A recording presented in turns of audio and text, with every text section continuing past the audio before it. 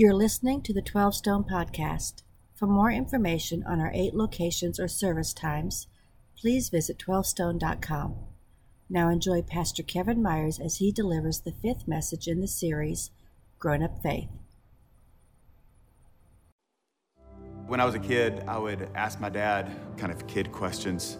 I grew up in India, devout Hindu family, and I remember going to temple and we would do all these religious ceremonies. I went to Christian college so I could meet a Christian girl and raise a Christian family. As I got older, questions naturally get more complex.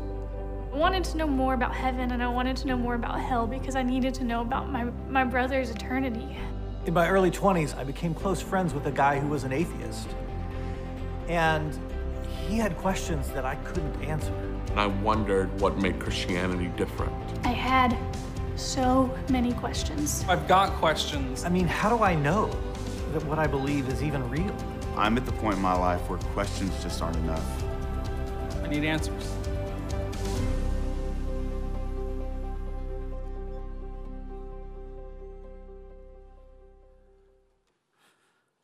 So welcome to Grown Up Faith, and we all have questions. We have questions that even extend into the church, like why does Jesus care so much about the church? Why is it such a high value, such a big deal? And for that matter, we tend to ask questions, and the culture does, like, now why don't Christians look different from everyone else? And who really anymore needs the church? And on the questions go. And so what is God doing? God is He's training our minds. He's engaging our hearts. He's aligning our wills with His will, because that's what it means really to grow up in our faith. So let me ask you, have you ever been half in with something? You know what I mean? You know what I mean? Like half in and half out. Like one foot in, but the other foot kind of out. Like not fully engaged and not fully disengaged. Be half in, half out. And if you have, you know what I'm talking about, because maybe you've been in that marriage. And half in, half out is an exhausting marriage. Because you can't really walk together. I mean, you ever have one of those where you wake up and one of your legs fell asleep, you laid on it wrong? And so then you're trying to walk. And one's normal and one's not, and you're like, man, that's an awkward walk. That's what marriage is like when you're half in and half out. Half in, half out dating, I mean, that's exhausting and draining because you just cycle. You can never get to commitment. It doesn't really go anywhere. Half in, half out stalls out business or teams or sports teams because the employers or the players, they're in half. And so for a while, you're getting some of their best and it starts to build something and take you forward. But the other half of the time, they kind of got their heart and their energy drained off, distracted, thinking about, oh, I'm going to go for another team. I'm going to go build something else. And half in, half out, that team never really grows up. That company, that business, that sports team, they never get the results of all in because they don't have all in people. I mean, think about this. Half in, half out is costly. It's costly to your budget. I mean, you set up a budget. I'm going to have financial freedom, man. You lay that whole thing out. If I could just do that. And half the time you do. The problem is the other half. When you don't. And so you never really get to any financial freedom because you're really half in, half out when it comes to your budget. It's insane for your fitness, isn't it? Half in, half out. This is my plan. Been working on it since the new year. I've got to get back to some things. And when you're half in, you're like working it. But then the other half, you're kind of out. So you have a lot of effort and little result. By the way, half in, half out is a dead-end faith. Just jot it down. It's not in your notes. Just jot it down. If you're taking notes on your mobile device, half in, half out is a dead-end faith. Top of your teaching notes. Half in, half out is a dead-end faith. I was 11, 12 years old, best as I can recall, when we were part of a church. Our family was church, maybe 200 people total, and our church made a major decision. I remember this, that we were going to go do this effort to evangelistically reach spiritually unresolved people, and we were going to take it outside the church. So we rented the community gymnasium at the middle school. I mean, this was a big deal. Our church is going to rent the middle school, and we're going to bring in an evangelist, teacher kind of communicator, well-known, and we're going to invite the whole community in. We want to help people find Jesus. We know eternity's on the line, and so our church was all in for this. Good call. But I was 11, 12, and I was half in, half out. Honestly, I didn't invite anybody, and I showed up with my family, but I didn't show up for the reason we were there. I showed up for Julie. See, Julie was in our student group, same age, and she didn't know it, but she was going to be my girlfriend. Now, our families were friends, and our dads were leaders in the church, and our moms were leaders in Sunday school and the like. And so our families were in the right place. And when I showed up, I mean, I showed up, but I wasn't there for the reason we were all there. I was there to hang with Julie. And our parents gave us the gift that day, said, well, you can go sit on your own wherever you want. Oh, this was awesome, because we're now on the opposite side of the middle school gym. And the worship's happening, and that's fine. And the preacher gets up and evangelist and starts talking to people, and that's fine. But I came for other reasons. I am entertaining Julie. I am reeling her in with my charm, and it is working, by the way. And I was half listening, because you have to, because the guy is just standing up there droning on like I am. God's humor.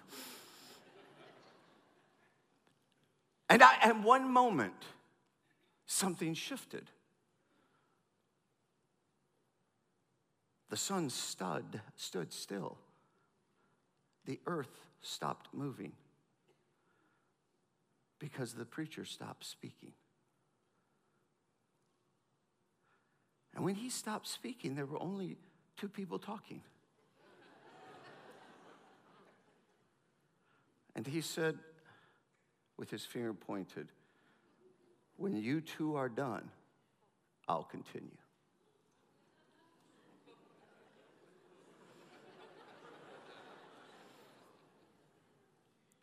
I think that moment is where Southwest Airlines came up with their campaign, Want to Get Away? I mean, I think that's where it originated, right there. I mean, I was dying, and he wouldn't go on. He just stood there. I'm finally, you can go ahead. And he went on.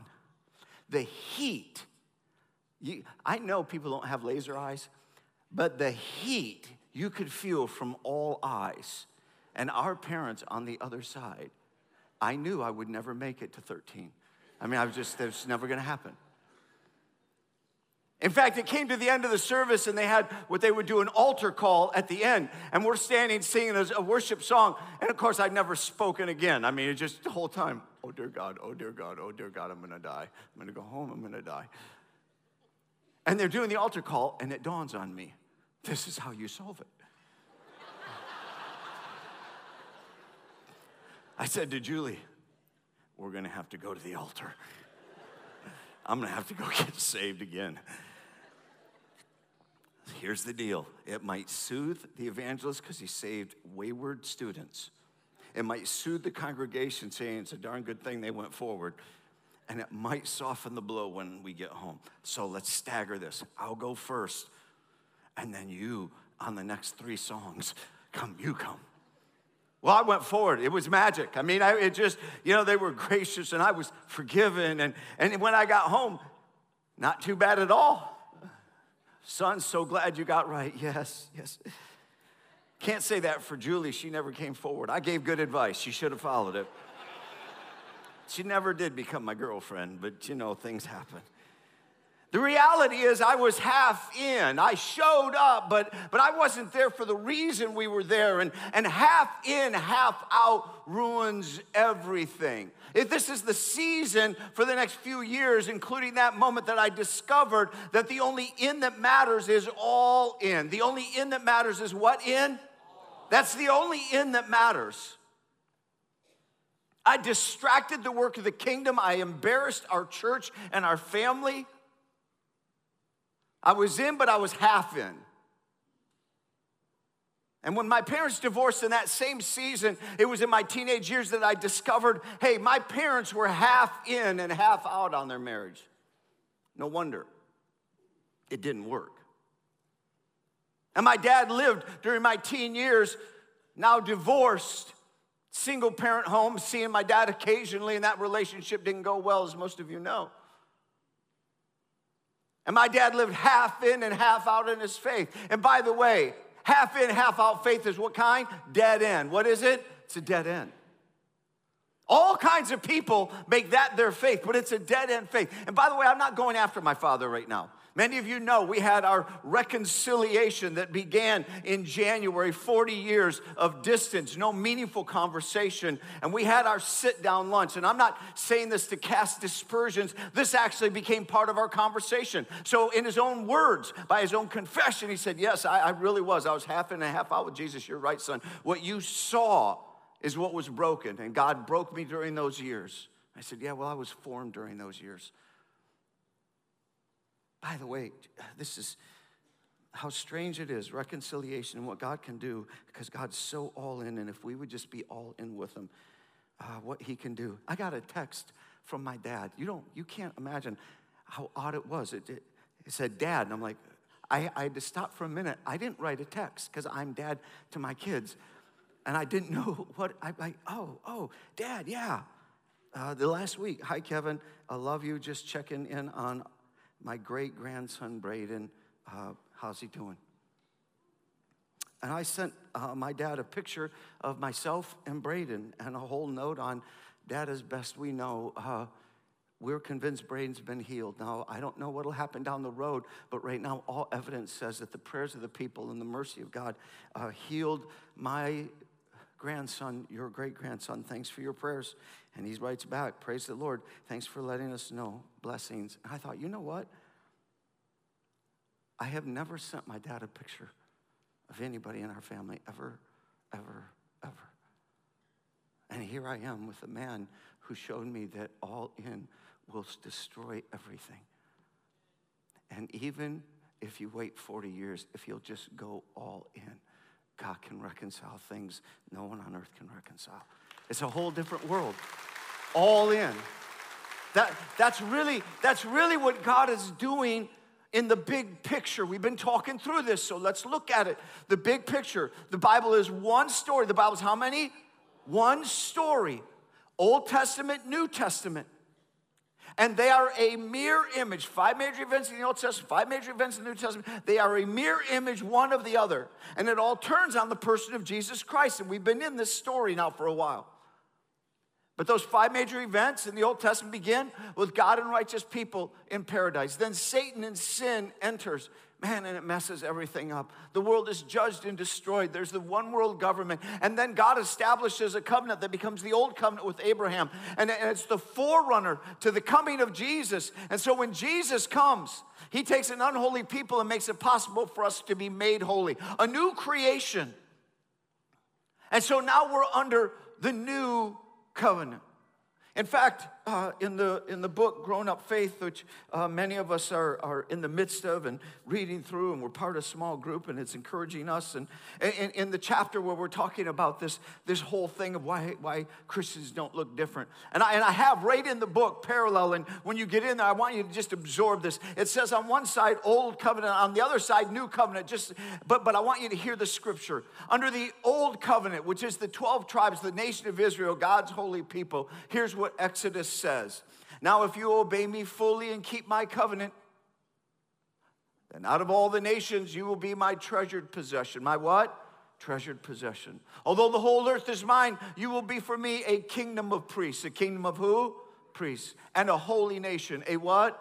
holy nation. That's Old Testament covenant to Israel. Now, mirror image. Now we're in the church. Jesus has died and risen from the dead. He offers a new covenant to us through the sacrifice of Jesus. Now you have the 12 disciples, God's holy people, the church. Listen to 1 Peter 2, 9-10. Listen to the parallel.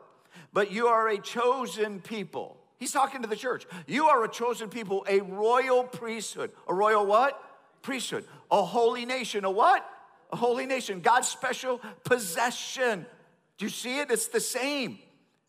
That you may declare the praises of him who called you out of darkness into his wonderful light. Once you were not a people of God, but now you are the people of God. See, God was all in so that we could become his church. And who is his church? It is the people who are all in. The people who are what?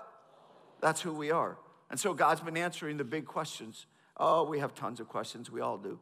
In fact, we've been saying this each week all through the series, reminding us, I'll say it again, we have 10,000 questions. Our lives are filled with questions, but they all boil down to how many, church? 10. How many?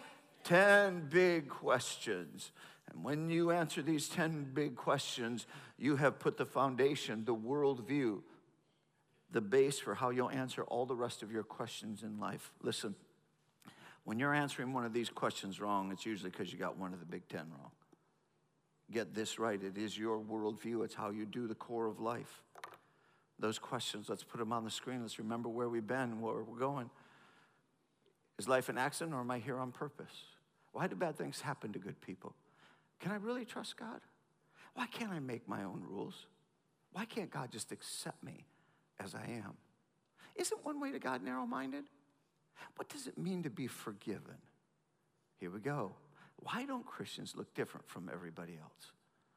Who needs the church? We'll stop right there. You can see what's coming next week.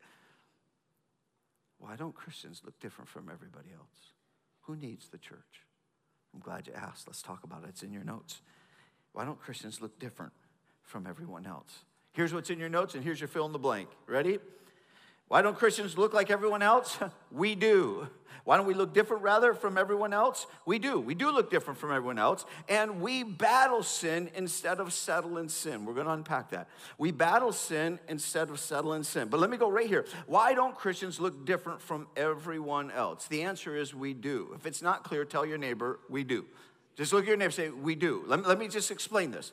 First of all, we look different to God.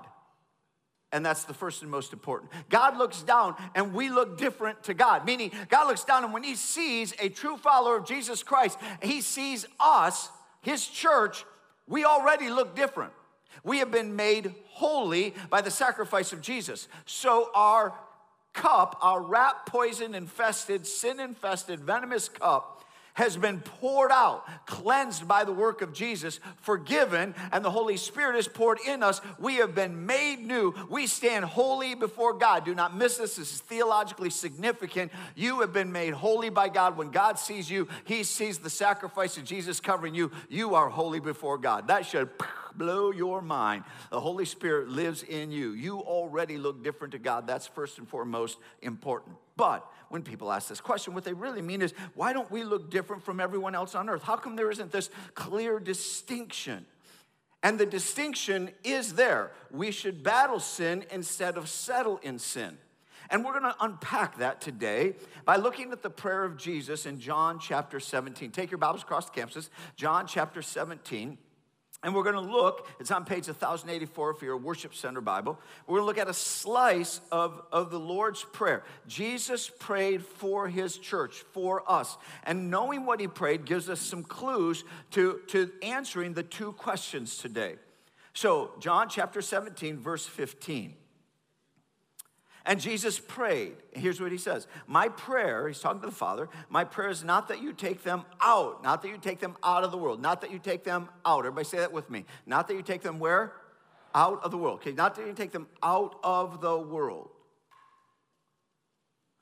but that you protect them from the evil one. Listen, as Christians, now we have an enemy, the evil one. He's not going after his own followers. They've already joined him. But you follow Christ, he's coming after you. There's a spiritual war going on, bigger picture. Now they, referring to Fight Christ followers, his church, the church, they are not of, not what? Of, but not of the world, even as I am not of it. Sanctify them by the truth. Your word is truth. As you sent me into the world, I have sent them into the world. For them I sanctify myself, that they too may be sanctified. It is from this scripture that you may have heard people say from time to time, the church is to be in the world, not of the world. I'm going to draw that out because I think we need a conversation here that could be of some benefit to us. Now, if you want to draw this out in your notes, it might be of some interest and help to you. I'm going to draw a little grid, quadrants. And he says we are to be in the world, but some choose to be not in. What does it mean to be in the world? Let's contextualize this. In means to be relationally engaged. In other words, you're physically in this world, and you're to be relationally engaged. Even though as a Christian, a follower of Christ, you live among sinners, other people who don't share your worldview. So you're in that world. But some would say, oh, no, I'm not going to be in that world. I'm going to be relationally separate from everyone. I'm not going to hang around sinners. This in means you're relationally engaged. You're alongside them if that's helpful to you. But Jesus prayed we're to be in the world, but not of the world. When he says on this side of the equation, of the world really means of the world is just kind of you settle into sin. You make it acceptable. You live like the world lives. And we're supposed to be not of the world, which means we would battle sin. We would seek to practice being holy and strive to be holy as he is holy. So when Jesus made this prayer for his church, I don't know if this is helpful to you, but it is to me. It helps me think it through, that there are at least 4 groups. There are those that are in the world. That means they're relationally engaged, hanging out with sinners, and they're of the world. They're in the world and they're of the world, right here, in the world and of the world. And Jesus called that group worldly. And so there's a worldly group, so to speak. The people in this world, that they're in it, they're a part of it, they're relationally connected, but they also buy into the values of the world. They answer these 10 questions in a secular worldview. But there's another group Jesus talked about. That group is over here. They're not in the world.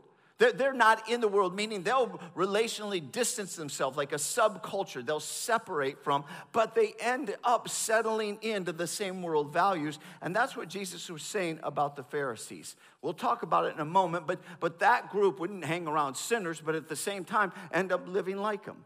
Now, the group that's supposed to be in the world, now see, we come down in the world, but not of the world, is who Christ was. Christ hung around sinners, and that's really who Christians should be. Christ hung around sinners, but he wasn't like them. He was in the world, but not of the world, and that was his prayer for us, for the church. Now, there's another group, a group that's not in the world. They're relationally separate. They'll like pull away relationally from the world. We won't hang around sinners, and they're not of the world. I mean, they battle sin, and you could just call them the monks, huh? The Christian monks. They're going to go into the monastery and they're going to pull away from everything else. Now, there's a value to this conversation if we could just unpack it rather quickly. And I know it's a bit complex to unpack it fast, but if you can keep up, it's helpful. Because we are not to be Pharisees. See, why aren't Christians different from the rest of the world? What the world's really saying is, you can't be a Pharisee. And Jesus described the Pharisees because the word Pharisee literally meant separate. Separate. This is the group that wouldn't physically hang around other sinners. No, we only hang around holy people like us. But simultaneously, on the inside, they just settled in sin. So really, they didn't look any different from the world on the inside. In Matthew 23, Jesus said, you Pharisees, you blind Pharisees, you hypocrites. You separate yourself out. You pull away from sinners. You won't go to their house. You won't be their friends. You won't hang around them. You act like you're self-righteous, but on the inside, you're wicked. You've settled into sin as an acceptable way of life. That right there is the very thing Jesus was praying against. Not so long ago, I was listening to a national news kind of interview, and Jaden and I were listening to it together, and someone was describing their life of living with someone. They weren't married, but I'm living with this person, and ongoing conversation. And then they were talking about, and before that, I had to live in with somebody else. I wasn't married to him either, and I lived with him. And as she's going on in the conversation, it's the world that we live in. We all expect sinners to live like sinners. So this is normal. It made sense. What caught me off guard, caught us both off guard, is when she said, now, of course, I'm a Christian. I'm just a Christian in the most liberal sense of the word. And that started a conversation with Jaden. He said, what on earth, Dad, is a Christian in the most liberal sense of the world? It sounds like it's a non-Christian. I said, that's pretty good. I mean, listen, what does it mean to follow Christ? Does it really mean settle into sin? Where you just make it acceptable, you're like, well, I'm a Christian, so I settle into sin. No, Ephesians 4 talks about this, that now that we've come to faith in Jesus, now that we've been made a new creation, now that we've been made holy, we put off our old self and put on. There's a grow-up process. You're going to put off the old self and put on the new self. You got some stuff to work through. We all do. That's what growing up is. The grace and the forgiveness of Jesus Christ was to free us from sin, not to free us for sin. Thanks be to God, we don't have to live in it. Because listen, sin is destructive, period. In the life of an unbeliever or believer, sin still destroys. And any definition of grace that makes sin seem harmless is not God's grace. Sin is serious business. It's a thing that destroys you, and he loves you so much, he wants to free you from it. So we don't live in sin, meaning we don't settle into sin. We battle it. So we can be tempted like anyone else. We can even stumble, fumble the ball, or fall into sin. But when we do, we're like, no, I'm not going to do that. Lord, forgive me, cleanse me, help me. You want to get out of it. You don't want to settle into it. So there's a growing up process of putting off and putting on. We're all in that journey. If you're a follower of Jesus Christ, we're all in to put off our old self and put on our new self of being made renewed in him. Now, I wrote in the book about some of my issues. I have a few. Some I'm willing to talk about, others you watch and you'd like me to talk about. But now nobody has it all together. But I have the gift of impatience. Anyone else? Usually evident when I'm driving. Let me do it again. Anyone else? I thought I'd get more. I have the gift of impatience. Grew up in a family that demonstrated an anger and a temper in a volcanic and overly expressive way and an unhealthy way. And yet Scripture says I'm a new creation, and a new creation has self-control. Love is patient. This is not working for me on the inside. I mean, I can make it work until I got married. And as long as Marsha would be like I want her to be, we wouldn't have so many issues. But she insists on being herself. And that stirs anger. And so early on, we had a lot of issues of losing temper. This left lane thing, if Jesus comes back and I'm in the left lane, I might not make it. Not sure. We were on 985 and literally passed under the sign, the big sign that said in digital letters, slow traffic, get in the right lane. As we passed the sign, I'm behind the person going under the speed limit. Why they're in the car, I have no idea. If you have nowhere to go, why are you going somewhere?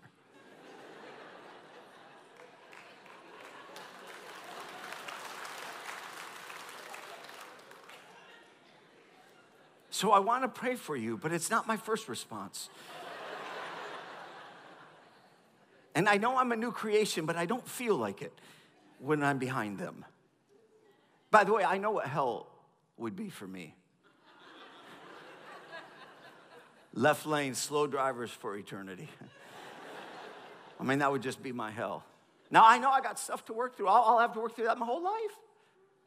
I've grown, I've matured, I've practiced stuff. Guys, if you read the book, you'll see the detail. We all got stuff to put off and put on because we battle sin. We don't settle in sin. I knew I had work to do. Even 12 years ago when my 3-year-old Jaden, from the back seat, without interrupting his playing, We pulled onto a road. I'm not even sure I remember what I said. I just remember what came from the lips of a 3-year-old. Get off my dad's road. I'm like, I think I trained that in him. Because after all, it is my road, right? I mean, it's my road, isn't it? I mean, it was built for me. It was built by me. It was for me. There's nobody else on the road. If I get on the road, y'all get off the road. I mean, come on. That's the way life's supposed to be. No, I got some issues. I got stuff to work through. We all got stuff to put off, but stuff to put on. Here's my point in this. Love is patient. The fruit of the Spirit is love, self-control. I got stuff to put off and put on. I'm in a growing process. It's not that I can't be tempted. It's not that I wouldn't struggle. It's that I don't settle in and accept it. I battle it. That's what makes me different. See, transformation is when you take the big principles of God and you translate them into the little practices of life. That's real transformation. In 1 John chapter 2,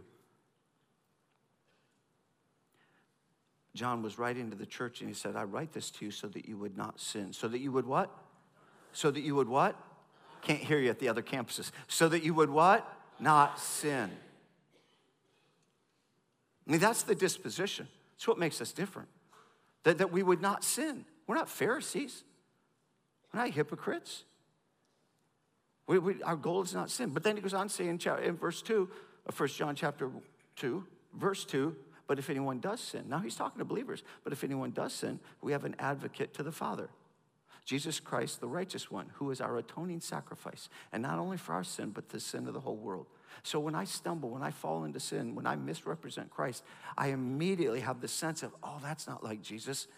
I quickly, oh, God, forgive me. Right in the moment, oh, God, forgive me. I breathe a prayer of confession, forgive me. Move right on. Listen, I didn't in that moment lose my salvation. I'm like, well, there it is. I'm going to hell. And at the same time, being a Christian is not a license to sin.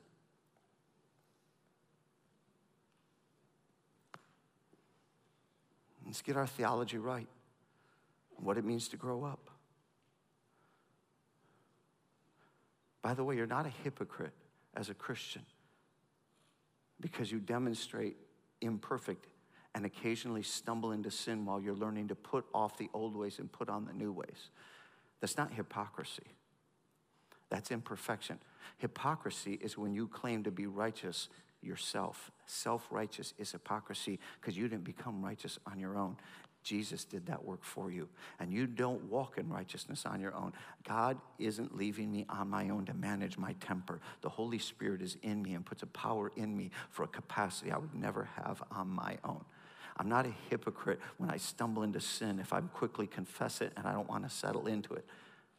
And I don't claim to be self-righteous. And hypocrisy is when you practice sin, settle into it, and start calling it righteous. That's hypocrisy. And the world needs to see a different picture because we're not to be of this world. We're not to be like this world. Now that's good thinking. Get that right. So we can go on to the next question. You're like, I hope so. This thing will never get done. Next question, who needs the church? Glad you asked. Who needs the church? The answer is we do. Who needs the church? Of course we do. In fact, we live for others. Say it with me. We live for others. See, the church is people, not a place. So you are the church. People say, well, who needs the church? I'm like, well, you are the church. What are you talking about?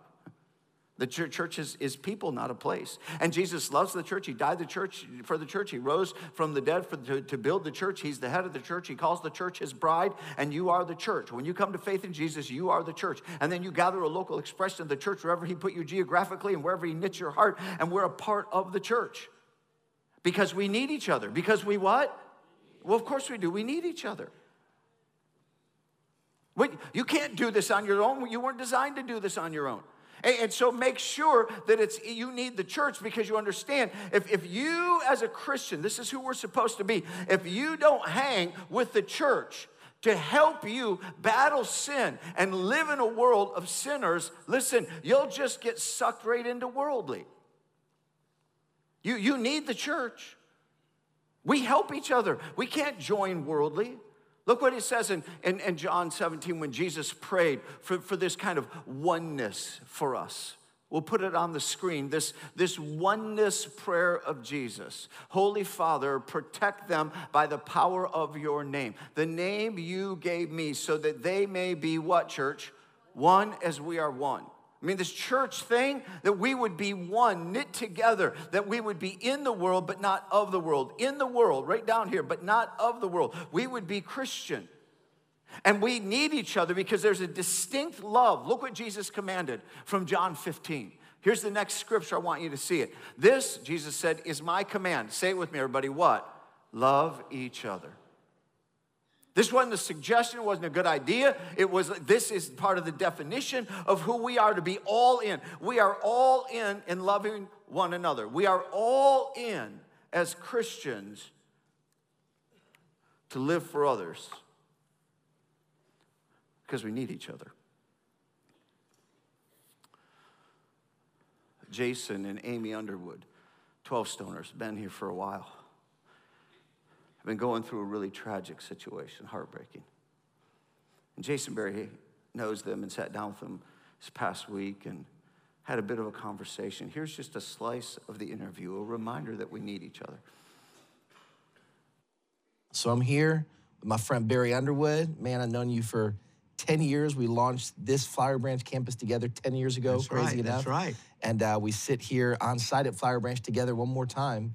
And you've been at 12 Stone for a long time. How long have you been here for? Yeah, 17 years. How have you survived 12 Stone for 17 years, man? What you been a part of? We and my wife both serve. I run the parking team here. She's on the prayer team. And then we've been involved in and leading small groups for all of that period.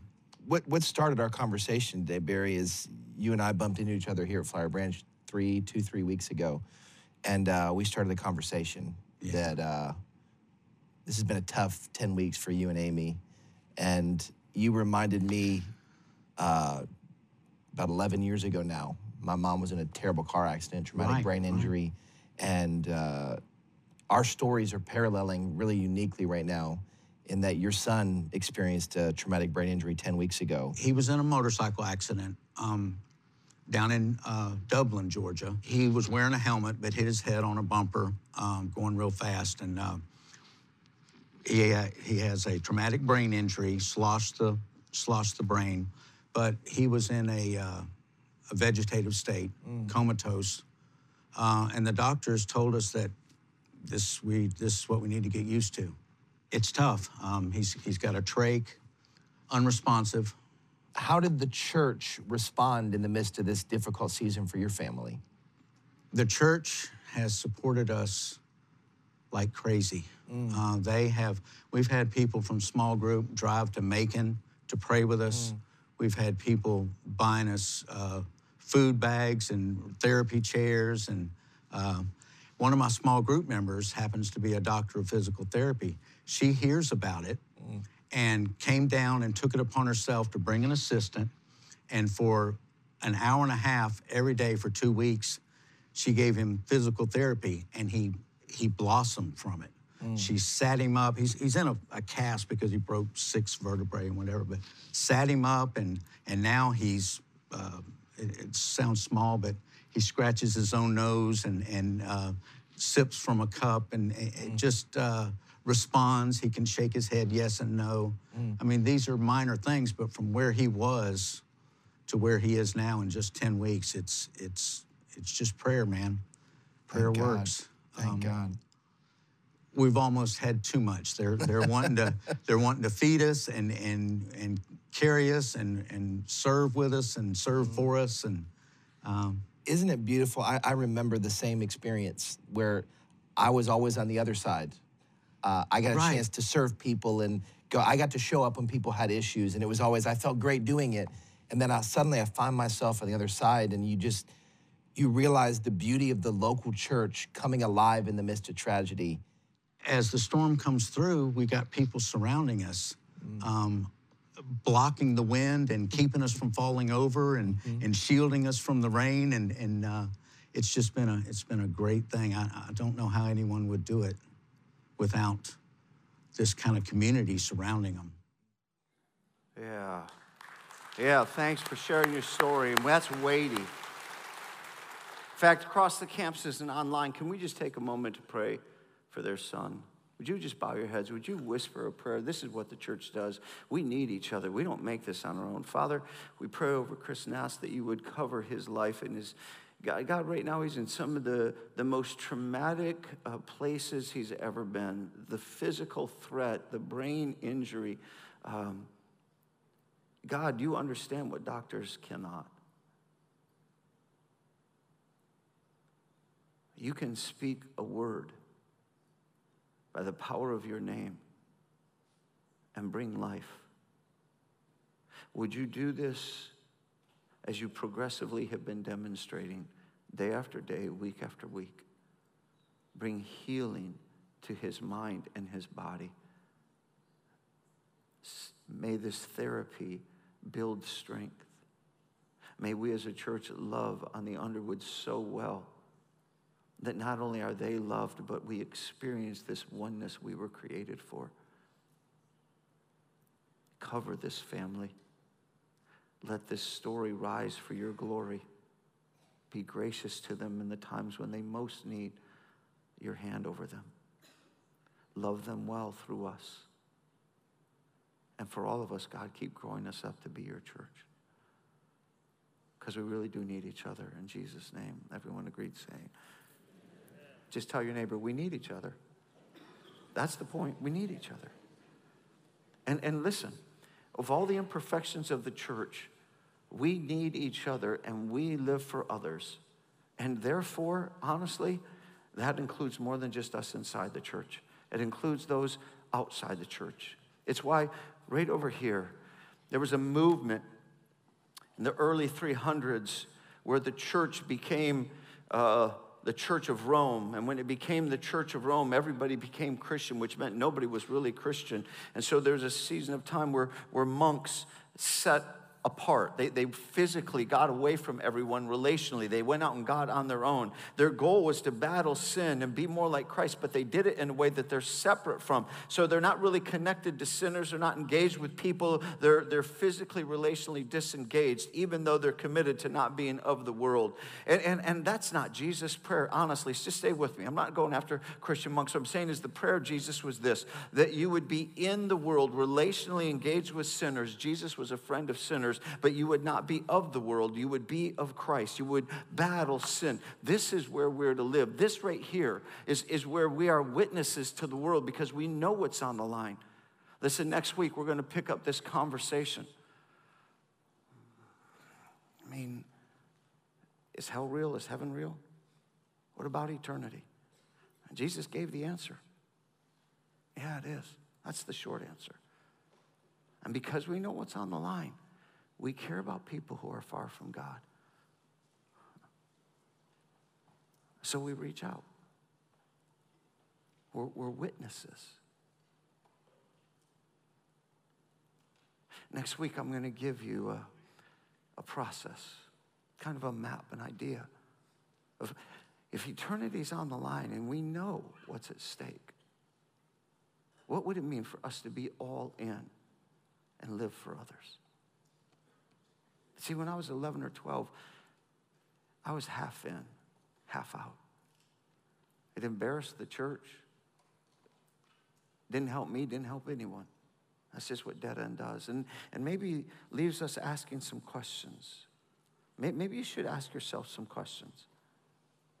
Are you half in or half out with God? I wrote these down for you. Just listen. Are you settling into sin or are you battling sin? You know, where have you settled into sin? And God would say, oh, you got to start to battle that. Are you living for self or are you living for others?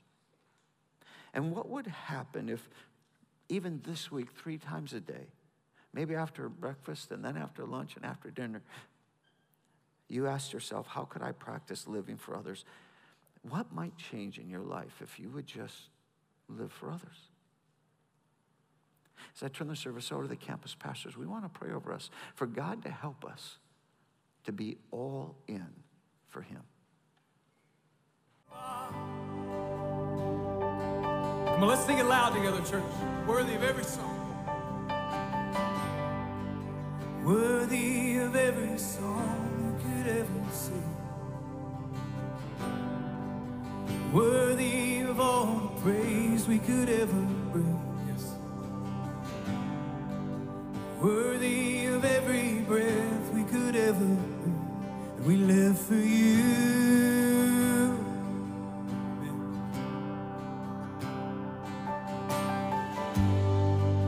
Jesus, the name above every other name. Jesus, the only one who could ever save. Worthy of every breath we could ever breathe. We live for you. Oh, yes, we do. Let's tell him he's holy. You're holy. There is no one like you. Say, there is none beside you.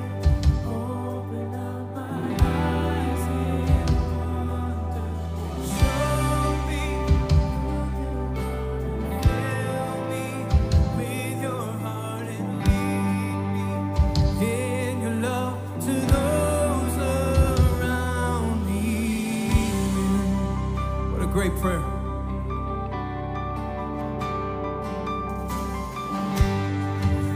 Worthy of every song we could ever sing. Oh, yes, you are. Worthy of all the praise we could ever bring. Oh, you're worthy of every breath we could ever breathe. We live for you. Let's sing his name.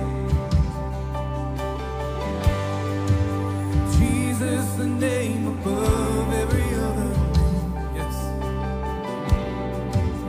Jesus, the only one who could ever save. Worthy of every breath we could ever breathe. We live for you. Oh, you're holy. Come on, say it. You're holy. There is no one like you. There is none beside you. Open up my eyes in wonder and show me who you are and fill me with your heart and lead me in your love to those around me. Holy, there is no one like you. There is none beside you. Open up my eyes in wonder and show me who you are and fill me with your heart and lead me in your love to those around me. Oh, lead us, Lord. Oh, lead us in love. Won't you just lift a prayer and tell him he's worthy? Say, oh, you're worthy, yes you are. Oh, you're worthy, yes you are. Because he's worthy, because he's the only one who's worthy. We're going to make a declaration today in this place. Come on, let's sing it together. Sing, I will.